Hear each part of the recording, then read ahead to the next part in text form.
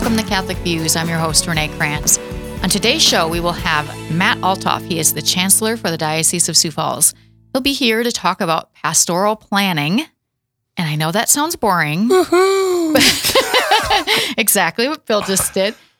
It sounds boring, but it is not. And this is something that really affects all of us in the diocese. So very good conversation with Matt. Really interesting. He has such a good perspective on it, and he's been working with this for many years in the diocese. So I hope you will stick around and listen to that interview. First, we have Dr. Chris Bergwald in studio. Woohoo! We need to get the thanks, Bill. We need to get the ignition soundboard up because as pastoral planning, Now everyone's ready. There we go. By the way, Matt's not on Catholic Views that often, so kudos for you. I think this is actually my first time. Well, no, it's my second time getting him on, but the first time was with someone else. This is his first time solo. Yeah. Good for you for I don't dragging think he him into likes the studio, it, kicking and screaming. He didn't even know what the studio looked like when he got in here. He's like, this is the first time I've been in here. Oh, my gosh. I know. Sad. Speaking of harbingers of the end of the world. That's a good title for Matt. Do we know what this Sunday is, Renee Kranz? This Sunday, it is an ordinary time. It is indeed ordinary time.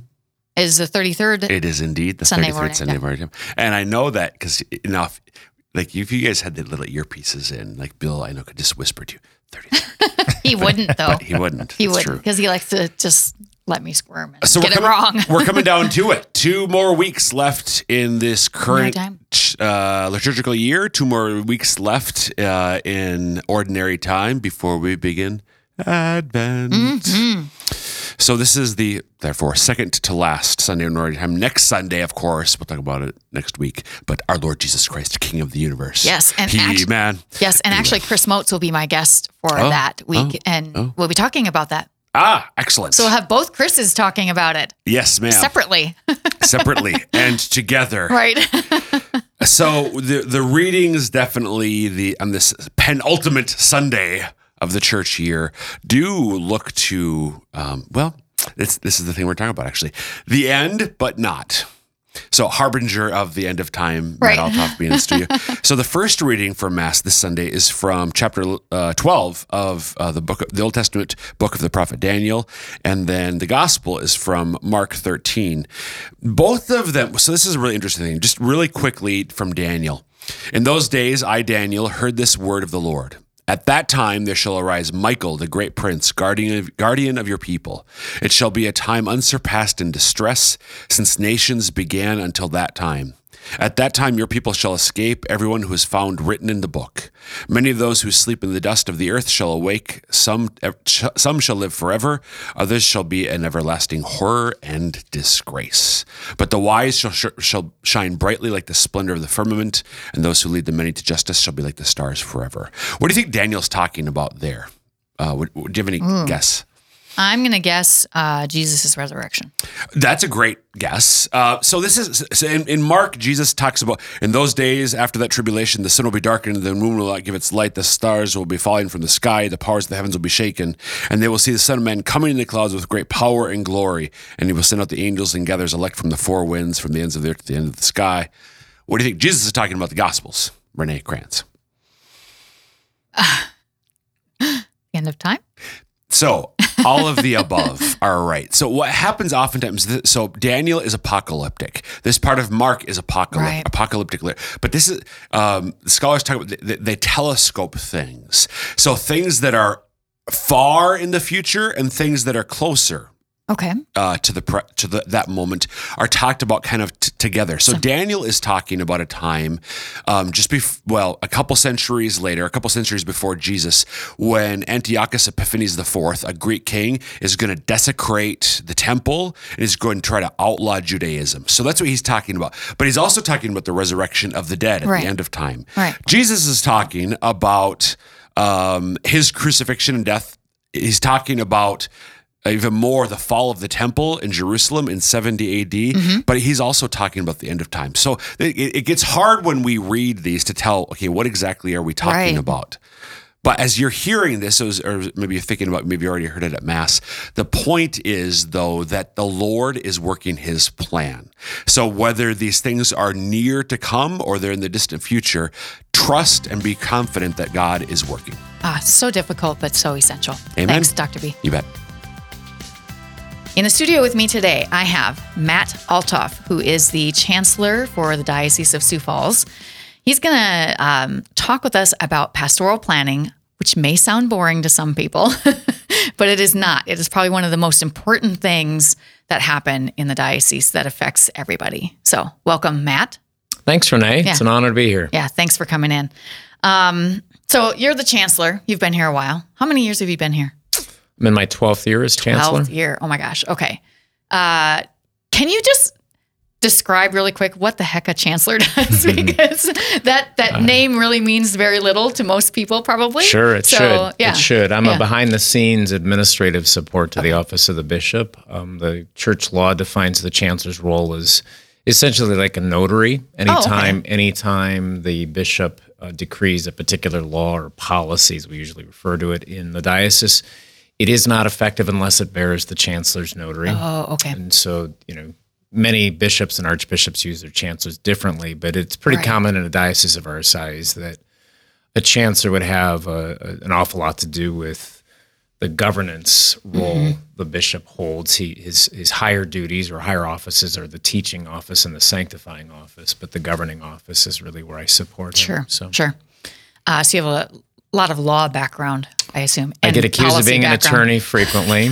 But you are not, policy, is that right? But I am not. No, probably missed my vocation. That must be why I like you still, right? Yeah, I suppose. No offense to lawyers, I swear. Yeah, there's many good ones out there. Yeah, absolutely.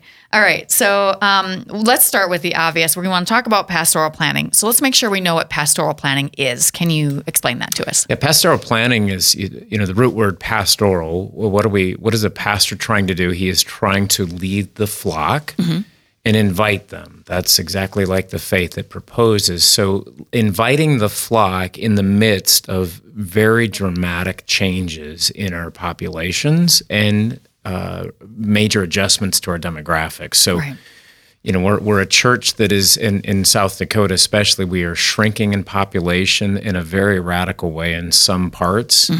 We are radically growing in other parts. Yeah. And in those areas where we are shrinking in population, we are also graying. We are getting older. Sure. So we don't find all generations equally distributed or represented in some of those communities. So pastoral planning is a way to say, how do we invite in a pastoral way to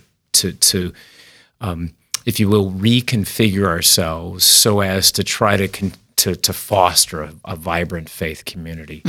A parish is vibrant when all the sacraments are celebrated regularly. Right. A parish is vibrant when you have all generations actively learning and then passing on the faith. As an example. So, that's kind of idealistic language. Right. There is a reality that, you do have to just simply manage, your limited resources. One critical sort of inspiration, in addition to the decline in population, of course, is that it takes a priest to have a parish. We are a sacramental church. And so you also have, as a bishop, a challenge with saying, I've only have so many priests, and how do I distribute those in ways that doesn't kill them? We don't keep parishes open strictly on the backs of a priest who's strung out. Yeah, that's tough. We have a big diocese, and it's a rural diocese, so that can put a lot of pressure on priests. And you have a very different challenge in our rural communities. I want to be very clear. Some of our major churches in the church in Chicago, for example, you couldn't go 2 blocks without running into a Catholic church at one time. Right. Well, they were having the same radical changes in their parish registrations. But absolutely what we have is an awful lot of land, and sort of Jeffersonian. We're land rich and very cash poor, people poor. Thomas Jefferson infamously died that way. So, we are very dependent in the Diocese of Sioux Falls on the automobile. Right. And I don't think that's a profound statement. I just think it is a reality that you have strict limits and severe challenges to economies when you're going to link parishes, because there's a law of diminishing return. If the parish is 30 miles away versus 50 miles away, those 20 miles makes a big difference for a father if he's trying to commute. Yeah, especially in the winter. We do have winters here that are quite terrible sometimes. So what is the state of the diocese currently as far as our priests go? Like, where are we? We have 84 priests who are currently serving in assigned ministry. Okay. What to compare that to, I'm not sure, other than last year. And I think a better statistic might be to say in the last 10 years, what have we averaged for the total number of seminarians or being ordained into the priesthood? Because, the discernment process is authentic. It's between that seminarian with the help of others and God. And so we don't in any way say a seminarian equals a priest. That is not the case. Right. So we just look back at historical data to say what's our average number of ordinations. And then we look forward when we know, because priests are afforded the opportunity to retire. So we base, our demographic study and looking at when are they expected to retire. And what we know today is that 84 is not subject to stay. It is actually subject to decrease. Right. So our retirements will outpace our ordinations, our historical ordination rates. And so the windshield approach that a bishop must take, he has to be prepared for that reality. Right. Yeah, we have to actually plan for that, which is where pastoral planning comes from. Yeah. So you have to look at where you are, what you think is going to happen, and say, okay, well, we have to figure out how to make this work. Yeah. And not close obviously you can't close every parish, but you've got to like strategically figure out, okay, where do we go? And that's what all that is about. The priests have a lot of input into that pastoral planning, right? I think ultimately, we all do. Let's put it this way. I think baptism gives us all a privileged opportunity for input. And I say that, and again, this is overly optimistic perhaps, but we have on our hearts, as a result of the graces of promised in baptism, an obligation to pass on the faith. And so if the goal of pastoral planning is to continually recreate vibrant faith communities, we all have a voice in this. We all have an opportunity to contribute to our time, our talent, our treasures, to become involved, to take inspiration and encourage faith formation opportunities or service, works of service, corporal works of mercy, sort of activities that are traditional and time-tested in terms of a vibrant parish community. So, that's the first thing I try to emphasize when I'm involved. And, it's very common. We seek input from the laity. We have public meetings and things like that. And I try to emphasize that. I think it's real that the parishes that are more vibrant tend to have more ushers, more lectors, more altar servers, choirs rather than cantors. The parishes that are more vibrant tend to have more opportunities for service and also then, the fish fries and the stations and some of the devotions that are carried out. The more of those sort of activities that we see, those are, again, signs of life in the parish. And usually, although there are certainly seminarians come out of very small parishes, but usually those more vibrant parishes are where more seminarians will come out, probably on average. I think a vibrant parish, absolutely, a huge indicator would be vocations, not only to ordained ministry, but also to consecrated life. And why is that? I think ultimately they have been, why is first and foremost because God placed it on their heart. That's the vocation they were given at birth or at conception. But I think a vibrant community also invites young persons to be exposed and to be immersed in a more enmeshed Catholic culture, within it. So they see, consecrated life not as this distant, far-off concept, but they hearken it to say, wow, I just really appreciated Sister Mary in my life, or Father John was just a wonderful presence in my life because I had so many encounters with him that helped that young person realize that's a very attractive lifestyle. They're so joy-filled. Right. They seem happy. They seemed authentic. Whatever those things, those impressions that are left on a young person's heart, we see in vibrant parishes, that's where you tend to find a disproportionate number of vocations coming. Right. So I was going to save this question for later, but I really want to make sure it gets answered because I think I've heard this question often. A lot of us Catholics think that, okay, well, we just need more priests. But what you just articulated there is that you get more priests by having a more vibrant parish, and having a more vibrant parish is up to us. And obviously, there's more to it than just getting more priests. Well, I think it's a both and proposition, never an either or. And there's no denying that Father, in his role as pastor, in his extraordinary power that he's been entrusted with by Holy Mother Church to be able to sanctify the faithful through the administration of the sacraments, he has incredible sway and such. But what I try to challenge is that if we do rely only on Father to come up with every idea and then only rely on Father to do every ministry activity in the parish, we have all kinds of signs evidences across the diocese that over time that doesn't work. Right. Should he be the inspiration? Should he be involved in it? Should he play a it. role in it Yeah. and things? Absolutely. But it is up to us as the lay faithful to step up and do it. It's up to Father to encourage and invite them to do that, to permit them to do it at times. Right. Absolutely. Yeah, and that's kind of where we're going even with the vision of the diocese, the lifelong Catholic missionary discipleship through God's love, is that we need to become missionary disciples and not just leave it to our priests. Right. So, yeah. Okay, so we're going to talk some maybe a little bit more specifics, let's go here first. So whenever there's a pastoral planning going on, and each year there are priest moves in July, usually-ish around that time. So that can be a little bit scary for people in parishes because they've had a priest there a long time or whatever, and they really love them. They may have had experiences before that weren't so great or other ones that were super great. So there's a lot of anxiety sometimes for people. What has been your experience with that? Or the effects all on of that the and then faithful? some. Yeah. So I think I have grown over my years of observing it and trying to help priests in the transition. That's obviously where my point of contact is going to be more typically.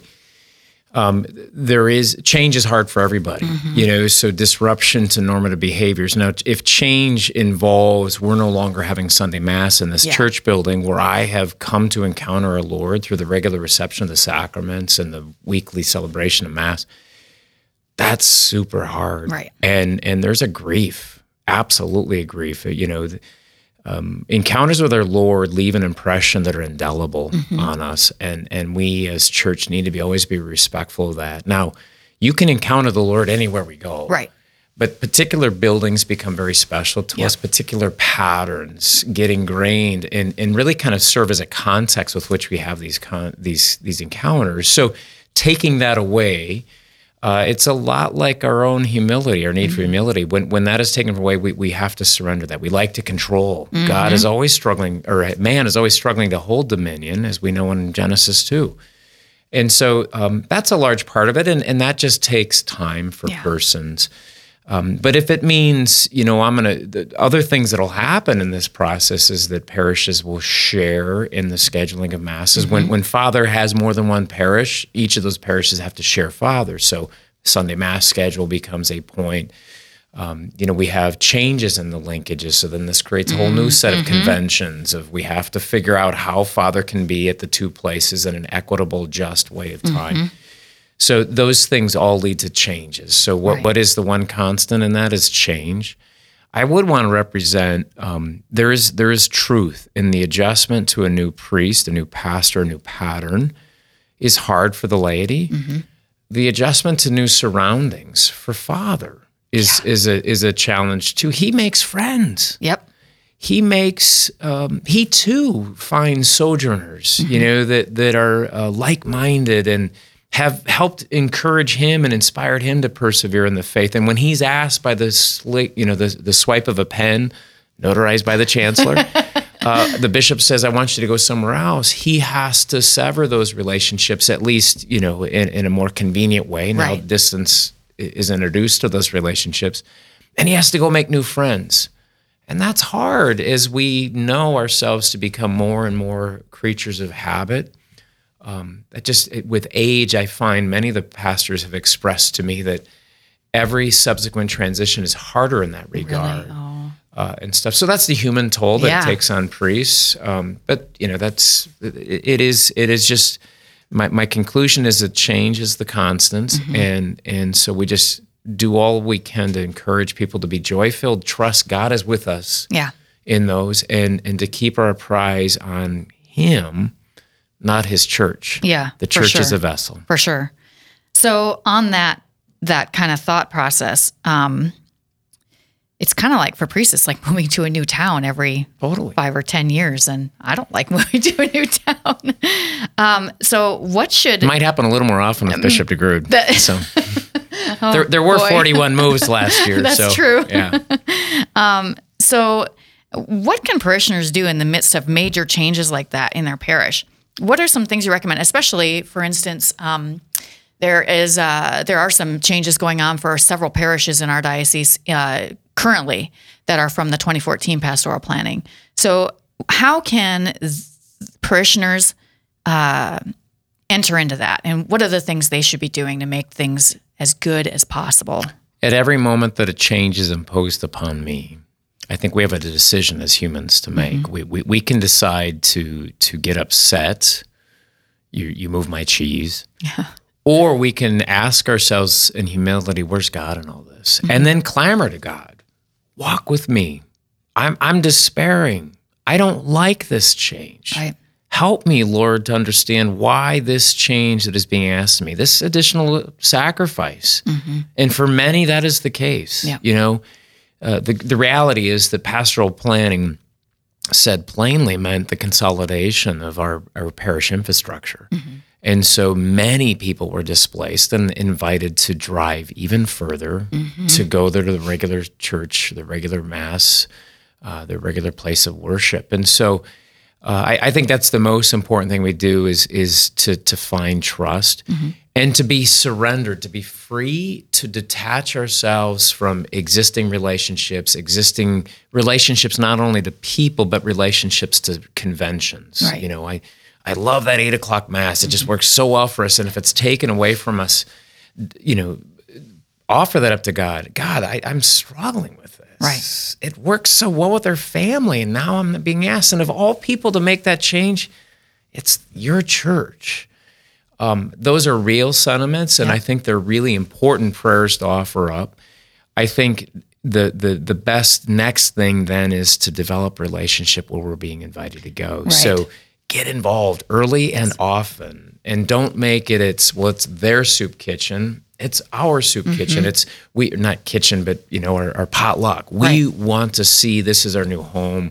We want to create new friends when, you know, we're there. We want to be welcoming to people who have been displaced and are coming to us. So, you know, it's just exercising our baptismal calling to love one another, make new friends, that kind of stuff. And sometimes that can be difficult because there's this almost like a competitive nature to it as you're going through the process. And now you've got to join together. So it's not easy for us as humans to set aside our pride and our wishes. Like you said, you know, this is how I wanted it to be, but now you have to let go of that. So yeah, I think for us to be welcoming, to get involved, and to really try to come together as a new family, a new parish.